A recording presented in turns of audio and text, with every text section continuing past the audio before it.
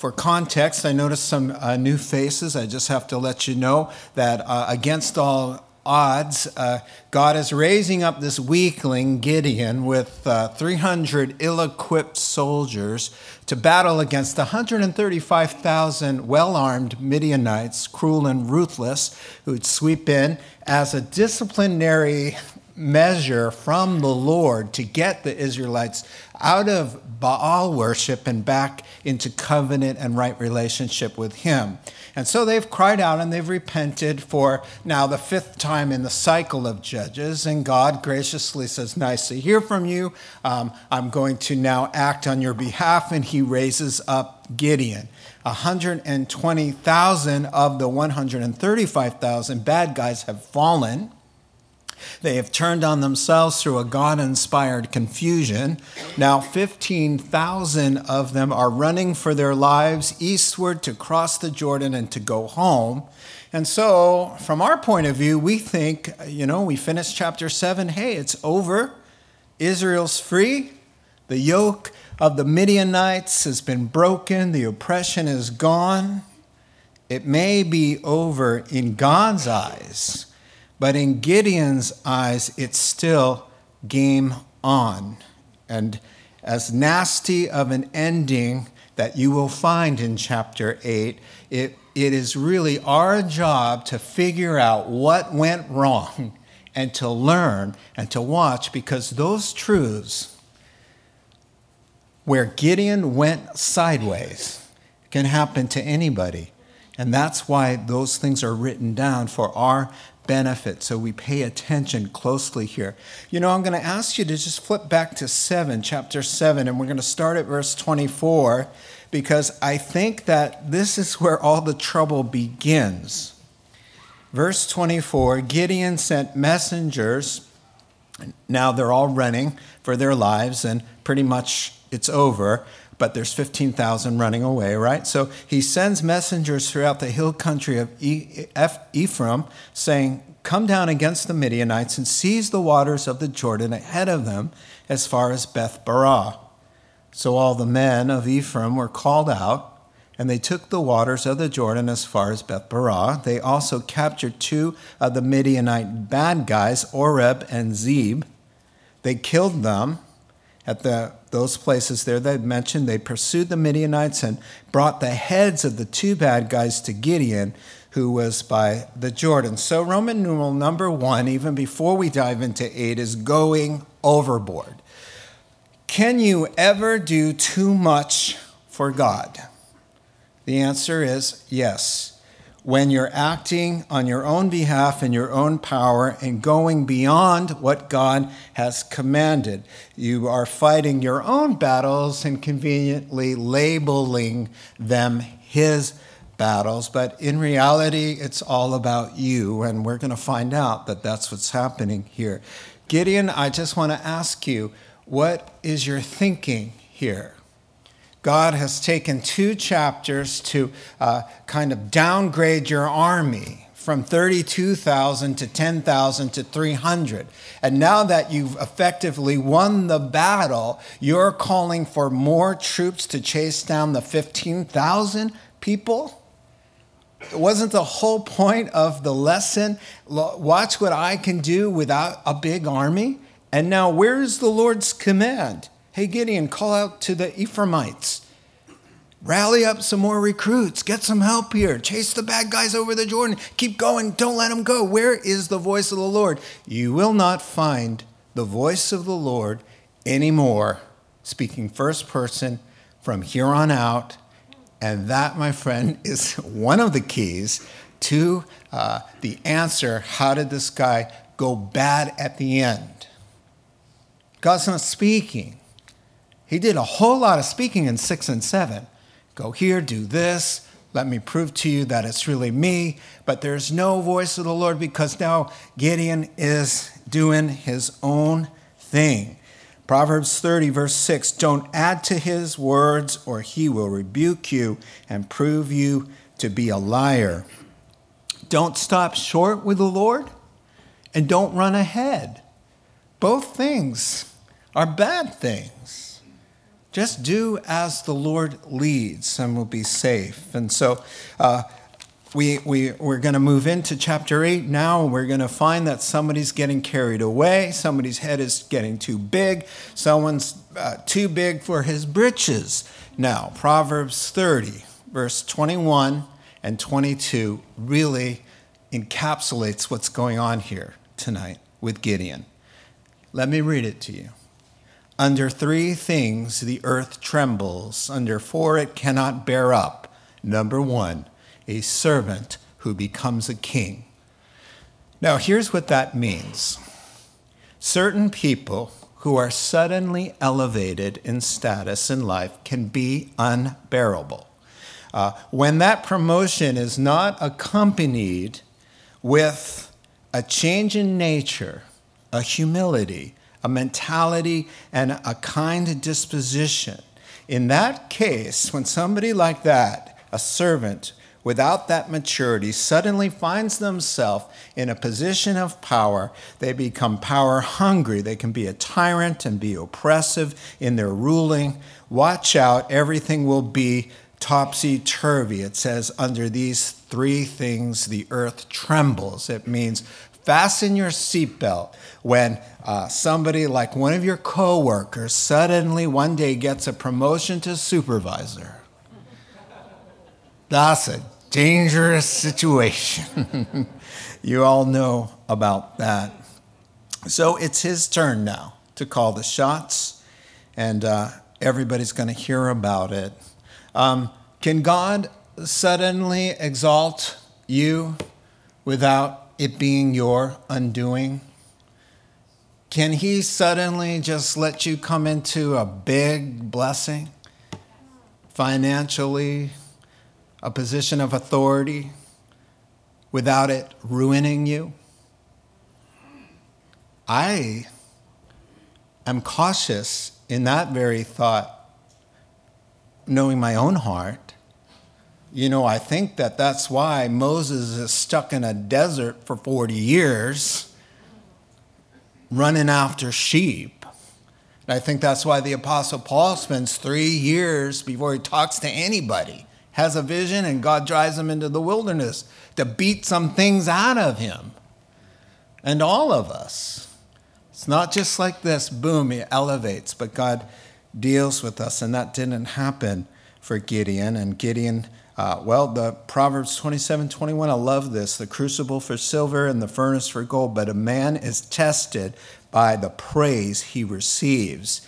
And Gideon is tested and found wanting. Verse 1 through 3.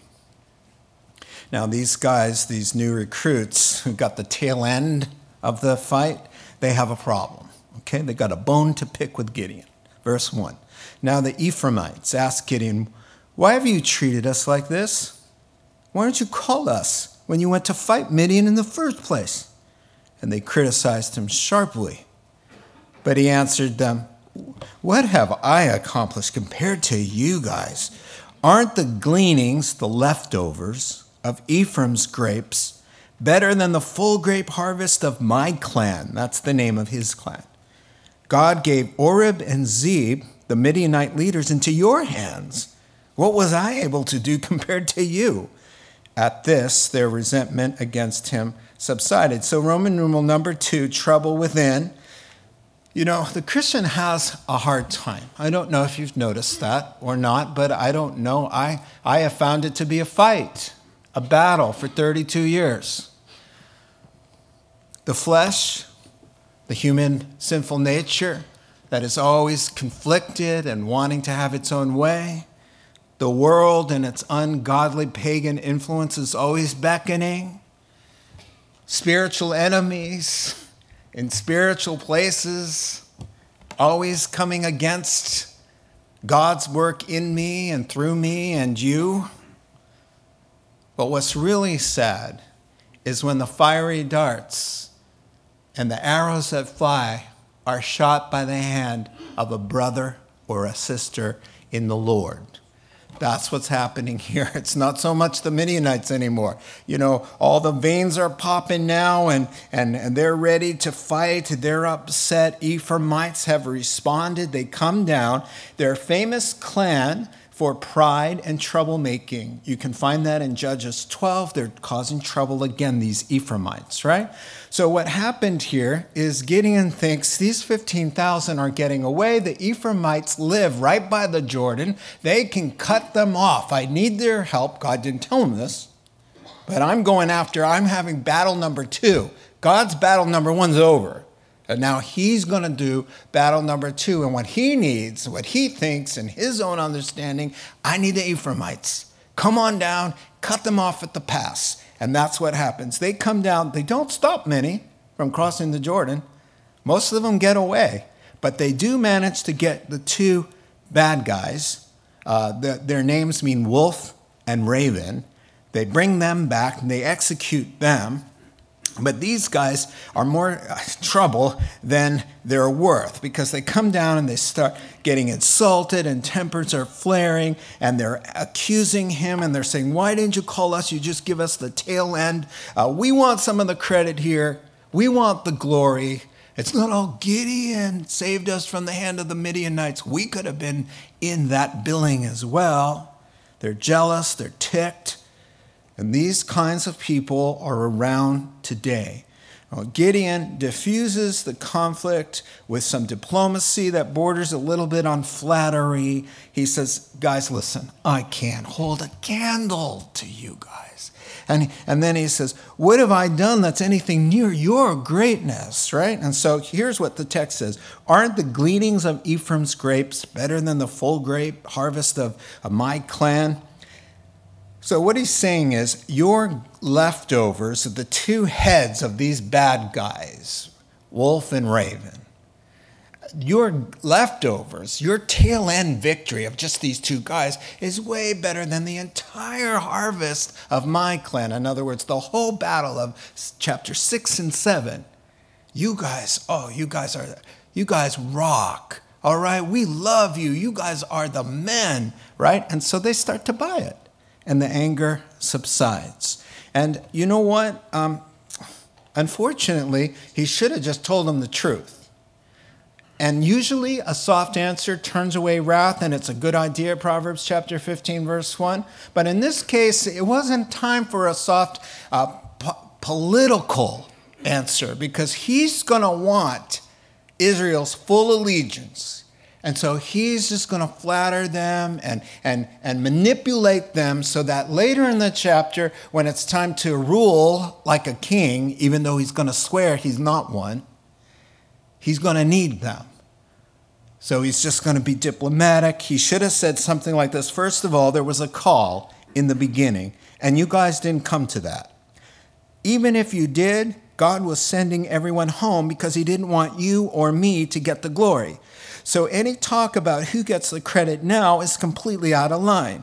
If you have a grievance about not being included in this, take it up with the God who felt you could sit this one out. And if you do not take it up with him, but rather if you do want to take it up with him, I suggest that you change your attitude. That's what he could have said. That's what he should have said. That's the truth. Instead, he says, oh, look, you guys, you sharing it. You did better than we did. Now back to the battle, 4 through 9, Gideon and his 300 men, exhausted yet keeping up the pursuit, came to the Jordan and crossed it. He said to the men of Succoth, give my troops some bread, they are worn out, and I'm still pursuing the 2 Z's. That's my shortcut there, verse 6. But the officials of Succoth said, do you already have the hands of the 2 Z's in your possession? Why should we give bread to your troops? Then Gideon replied, just for that. When the Lord has given these 2 guys into my hands, I will tear your flesh with desert thorns and briars. From there he went up to Peniel and made the same request to them. We're hungry, give us bread. We're pursuing the 2 bad guys and 15,000. But they answered as the men of Succoth had. So he said to the men of Peniel, when I come back in triumph, I will tear down this tower. So Roman numeral number 3, no more Mr. Nice Guy. All right? He's a new Gideon, powerful, self-assured, bold, confident, demanding, and just try crossing him. He's punitive. You're not on board with me? You're all going to die. I'll tear down your tower. I'm going to come back and torment you. Just like a king. That's what a king would say and do. And so Gideon and 300 pick up, and they're crossing the Jordan. And it says right there what went on. Town number 1, they're passing through town number 1. He calls the guys out, and he says, hey, we need some help. We're going after the bad guys. We're hungry. Give us some bread. And they say a line that means, you haven't really won yet. You're not secured totally. He says, do you have their hands? They used to. So, sorry, war is hell. They used to cut off the hands of the bad guy. And so they say, hey, do you even have their hands? You don't have to stop counting your chickens, Gideon, before they're hatched. We're not going to risk your 300 men and you with a bunch of torches going after 15,000 of them.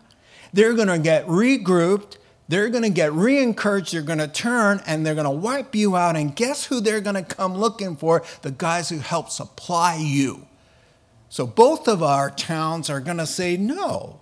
They are not feeling it. And you know, when you are on your little mission and you want God's people to support you in your thing, it better be a God thing, because I think personally that these guys just sensed he's crazy. He's got that crazy look. I'm going to get them. I'm going to get them. It's like, does he take time to prove that what God has already done with the weakling like him and 300 lappers of the water? They don't know any of that. Do you even blame them? I'm on the side of the guys who say, excuse us, you're crazy. You know what? We don't want to get involved. We've got wives and kids here. Where's the Lord in all of this? Show me the Lord is in this, and we'll supply all the bread. Crazy man? Drooling? We're going to get him. We're going to get him. Give us some bread. No. So he says, fine. When I come back in victory, oh man, where's Gideon, the old Gideon, that needs a little fleece or something? When I come back in victory, I'm going to tear down your tower by myself, all right? No help up there. And then, you know what? I'm going to get some desert briars, and I'm going to teach you bad boys a lesson. What happened? The servant became a king.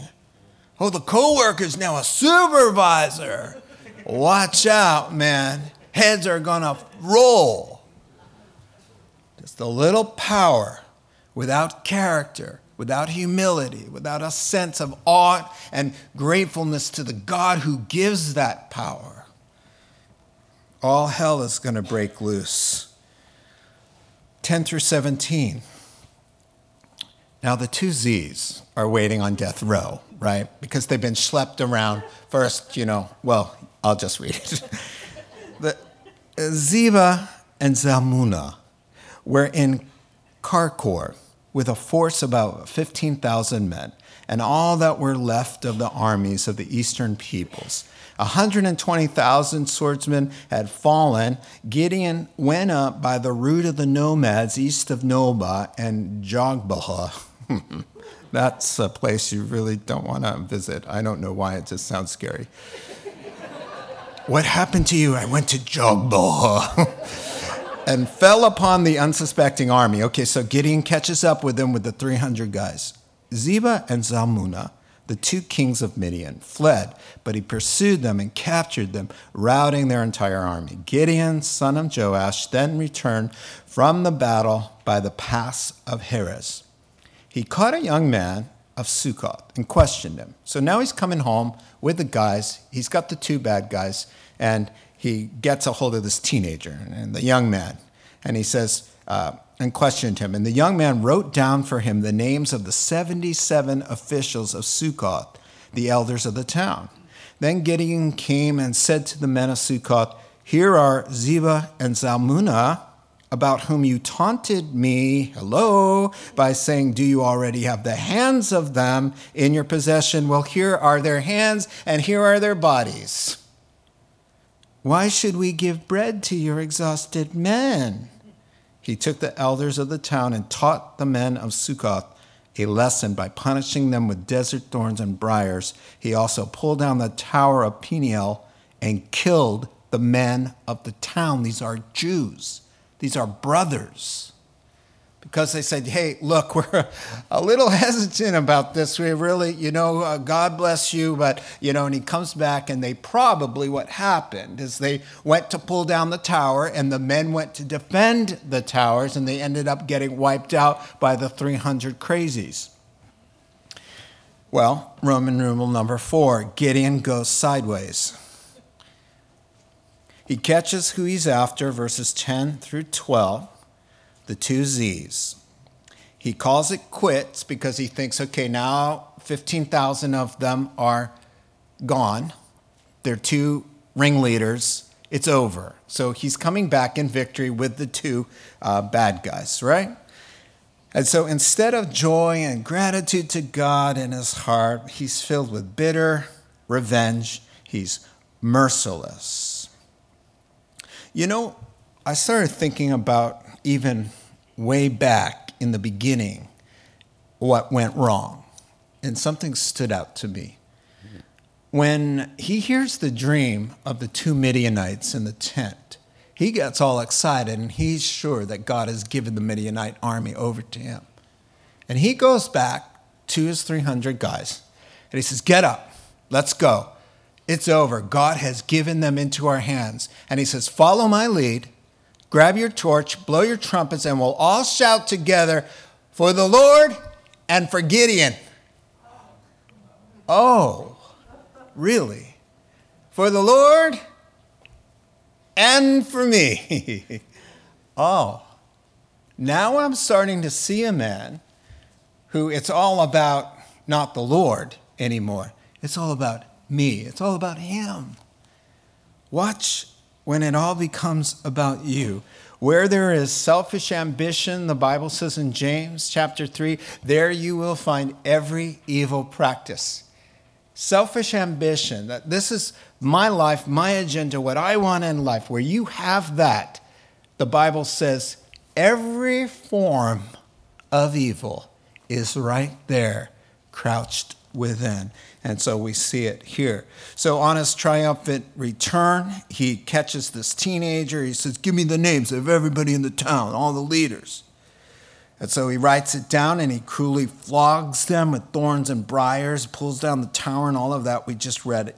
Listen, today I'm reading this, and I'm thinking, wow, something's reminding me. And I went to Pastor Jim and Pastor Adam, and I said, where is it in the Bible where, there's this victory and somebody wants to put somebody to death, and somebody says, hey, the Lord just did a great thing. We're not putting anybody to death. And so Pastor Jim found it first, just so you know. Yeah. Don't all burst into applause at once. That's okay. But he likes a little shout out once in a while. He's like, move along now. 1 Samuel chapter 11, a similar situation that even King Saul gets in. So what was happening there was a town called Jabesh that was totally besieged, about to be wiped out by the Ammonites. Now, Saul is just about to become king. He isn't yet. He hears the ruckus. He sees the tears. He musters up 300,000 Israelites to fight. And they come, and they fight, and they win. And the hand of the Lord is upon Saul.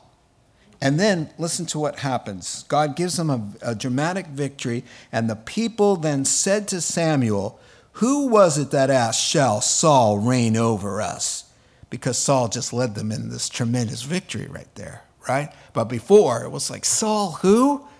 We don't want that guy to be our king. And now God used him to do this thing. So the guys, after the battle's all fought, the guys say, bring those guys out to us and we will put them to death. But Saul says, no one shall be put to death today, for the Lord has rescued Israel. Even King Saul, who we question his salvation. Well, nobody really knows. Nobody knows. You can't tell. It's too bad with lives like that. You're like, we hope so. But even this character says, God has done a good thing. Why would you think about killing somebody today? Gideon, you were in a hole in the ground when God found you, threshing away your little barley grain. You were a nothing. You were a nobody. And look what God did for you. And after all of that, in this tremendous victory, you have to come back and be mean-spirited and murderous, merciless. That's not the way we ought to be. Here's a great quote. The fruit of a heart touched and filled with the grace of God is humility, mercy, and love and forgiveness toward others. The fruit of a heart filled with self-centeredness and pride is a calloused insensitivity to people and a disregard for the sacredness of life. I always think of Matthew 18, the unmerciful servant that has been forgiven $20 million debt for nothing other than his pitiful cries. And the master says, okay, you can have your wife and kids back, your house, the whole 9 yards. You can go. You can never repay me, but you're free, just because. And he goes out and he finds somebody who owes him $20. The equivalent is, in the Greek, $20. And he grabs him by the scruff of the neck and throws him down and says, you're not getting out of prison until you pay me $20. Jesus is like, how could the love of God, how could eternal life, how can a transformed heart live like that? He says, that's impossible for you to experience the great wonder of God's grace and love and forgiveness and eternal life, knowing who you are and what he saved you from, and for you to come out of that experience mean-spirited, fault-finding, murderous, hateful, bitter. No way. No way. Something's wrong. Now, I'm not saying Gideon's not saved, because he gets a shout out in the New Testament. He is a saved man, but saved men are capable of acting worse than pagans. And right here is a bad moment. God did a great thing through you. Soften your heart. Remember who you used to be before you have all of this honor and glory and power. 18 through 21. Now it's time to kill the two guys. Then he asked Zeba and Zalmunna, what kind of men did you kill at Tabor? Men like you, they answered, each one with the bearing of a prince. Gideon replied, those were my brothers, the sons of my own mother. As surely as the Lord lives, if you had spared their lives, I would not kill you. Turning to Jether, his oldest son, who's just a kid, he said, kill them. But Jether did not draw his sword because he was just a boy and was afraid. Zeba and Zalmunna said, come do it yourself. As the man, so is his strength. So Gideon stepped forward and killed them and took the ornaments off their camels' necks. Roman number 5, vengeance is mine, says the Lord. And I'd like to tell you, when Jesus or the Lord says vengeance is mine, it implies it's no one else's. Paul, the apostle, Romans chapter 12, do not take revenge, my friends, but leave room for God's wrath, for it is written in Deuteronomy chapter 32, verse 35, it is mine to avenge, it is mine to repay. I will repay, says the Lord. Taking matters into our own hands, getting even, revenge, is a big biblical thou shalt not ever. 100%. No such thing as the Christian needing to vindicate themselves. That is God's job. He says, you keep your heart sweet and free. You let me worry about that. That's my job. I take care of, nobody gets by me. Everybody has to pass through me in this life. No one gets out alive. It's appointed unto men once to die, then the judgment. They face me. I'll take care of it. I take care of it more creatively, more thoroughly, more accurately, more balanced than you could ever do. So trust me. And so he wouldn't do that. He needed to take matters in his own hands. And so now we find out, this is all about, the second battle is all about him and revenge, about his brothers. What happens here? The two guys are standing there, and he says to them, about those guys you killed at Tabor years ago, any resemblance to me? And they said, exactly. In fact, they look just like you, just exactly like you. And he says, yeah, I thought so. Those are my biological brothers at Tabor who died, and you're the guys who killed them. Now, if you hadn't done that, you wouldn't be getting killed here today. Oh, thanks for telling us. This whole chapter is about him getting revenge. So he gives the honor of executing them in verse 20 to his teenage boy who declines, thankfully. In verse 21, the two guys say, hey, look, you do it yourself. Why? Because it's dishonorable to be killed by a boy or a woman. And it's a lot less painful to be killed by a warrior than somebody who doesn't know what they're doing. And so they say, make quick work of us. And so he does. Okay, 22 to 35, and we're done. The Israelites say to Gideon, now rule over us, you, your son, and your grandson, a dynasty. Because you have saved us. You have saved us out of the hand of Midian. But Gideon told them, he's got the good words here. I will not rule over you, nor will my son rule over you. The Lord will rule over you. And he said, I do have one request, though, that each of you give me an earring from your share of the plunder. It was the custom of the Ishmaelites to wear gold earrings. They answered, happy to do it. So they spread out a garment. Each man threw in a ring from his plunder. The weight of the gold was about 45 pounds in our understanding of that term, not counting the ornaments, the pendants, the purple garments worn by the kings of Midian, and the chains that were on their camels' necks. So he's a wealthy man. Gideon made the gold into an ephod. We're going to talk about that, which he placed in Ophrah, his hometown. All Israelites prostituted themselves by worshiping that ephod there, and it became a snare to Gideon and his family. Thus Midian was subdued before the Israelites and did not raise its head again. During Gideon's lifetime, the land enjoyed 40 years of peace. Jerubbaal, son of Joash, that's Gideon's other name, let Baal contend with him. That's what it means. Went back home to live. He had 70 sons of his own, for he had many wives. His concubines, who lived in Shechem, also bore him a son, whom he named Abimelech, which means my father is king. Gideon, son of Joash, died at a good old age and was buried in the tomb of his father. My page is torn. No what? Okay, thank you. Had Gideon died? Okay, no sooner.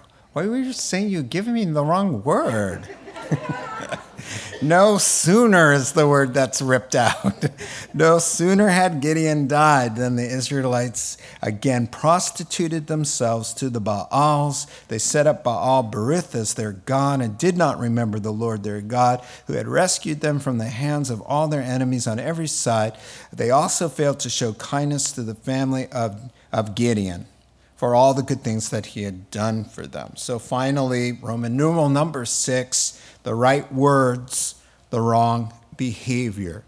Gideon says one thing, but does the other. It's a lot easier to talk about humility than to live it. So in verse 22, the people are wowed, and they say, hey, why don't we do a king thing here? You, your son, and your grandson. Let's just set up a monarchy like the other nations. And then he says, lip service only. Oh, we all know Israel has no king. We're not allowed to do that. We're a theocracy. I can't possibly do that. But if you wouldn't mind, next breath, but if you wouldn't mind giving me a king's ransom of the plunder and making me the wealthiest man in this whole region, oh, that would be fine. And they said, glad to do it. And so they did that. So while he says no to the kingship with his lips, he says yes with his life. He accumulates a large harem. That's kings do that. He has concubines, only kings. Never endorsed by God, but that's what kings did. They like to say, look at my 70 sons. I'm so wealthy, I can take care of them all. That's what kings did. He accumulated a great fortune. Verse 26, he acquired royal robes and made an ephod to consult God. Verse 27, and he names his son, my father is king. So while he's saying, the Holy Spirit wants you to know, oh, by the way, you want to know what he named his boy? Mr. I'm not going to be a king. He names his kid, my father is king. And then he does all these other things. And can you be a king and not hear from God? Well, so the men that he argued with, remember the Ephraimites who said, hey, what about us? They've got the temple. It's not the temple yet, it's the tabernacle. It's parked over there. And the ephod is an apron. Let me show you what it looks like here. It's the apron that the high priest only, he could wear it. Gideon is no Levite. The apron has this pouch. And in the pouch was the Urim and the Thummim. Those are two stones. And you could get, if you were the high priest with the anointing of the Lord, you could get a positive or negative answer from the Lord, reaching in and pulling out, Lord, should we do A or B? And you could find out. And so you could always discern God's will through the high priest, never fail through that. So whether he took the 45 pounds of gold and made an actual garment, or whether he adorned the garment that they made with the gold, or just a replica using the gold, either way, it was brought back to his house where he had ripped down the shrine to the Baals, the Ashtoreth poles of his father. Remember in the beginning, God said, go get rid of that terrible shrine to prostitution. And he tore it down. This in gold goes back there, and they carry on the same prostitution as they did before, but now only they Christianized it. Oh, it's okay now. Sorry, Christianized is not quite right in the Old Testament, but they made it, acceptable. It's a godly practice now. We can get our sensuality and worship in the same place and get our self-gratification as well, but only under the cloak and the guise of, we're worshiping because we're finding out God's will. And after all, God used Gideon. And so it was a trap. Thank you for putting that up there. It was a trap. And I love this quote. When the heart is not truly changed, and if it's sensuality you want, it's very easy to find a way to gratify your sinful nature, all under the guise of serving the Lord. So they get 40 years of peace, at least from the Midianites. Gideon dies, and surprise, they go right back to backsliding. I personally believe that they're just following Gideon's example. The worshiping there at the Baals meant money and success. That's the god of Baal. And sex are the most important things. And so they're just following after what Gideon's example. Two sad notes to end on. No one remembered that God had intervened. Spiritual amnesia. It's like, that was a long time ago. Let's get busy engaging our world or whatever it is they're doing. And number two, no one really showed gratefulness or kindness to Gideon's family for all that Gideon had done. You know what I thought? People are smarter than you think. People know. They just know. Oh, it looked really cool, and he's got a lot of money, and he's got 70 sons, but they know he didn't really honor the Lord, and so they don't want to honor him. 1 Samuel chapter 2, verse 20 says, "Those who honor me, I will honor, but those who despise me will be disdained." And so it ends sadly. I look around me after 32 years in ministry, and I see a lot of people who get elevated and then unravel. When God will do something really neat through somebody, they just think they're somebody special. They forget. And maybe that's why God had to give the Apostle Paul a thorn in his flesh. It's really the word in the Greek for tent peg. He said, I asked 3 times, said, take it away, God. And God said, you know what? You need this. And he says, Paul says, this trouble that God will not take away from me, this weakness, this thing I hate that cripples me and embarrasses me and makes me get on my knees every morning, he says, it's to keep me from being overly exalted in myself, to stop me from thinking more highly of myself than I ought. Those are things that God has placed in our lives as blessings, your cross to anchor you so that you don't go sideways and crazy. And I know you're thinking, Lord, if you could just trust me, take this away, I'll be so good. Really, I'll prove you wrong, really. But if he had to do that with the Apostle Paul to keep me from being exalted, God has blessed me and gifted me with this thing that grounds me. Do not despise your weakness. Do not despise your struggle. Do not despise the thing that grounds you, because what grounds you is saving you.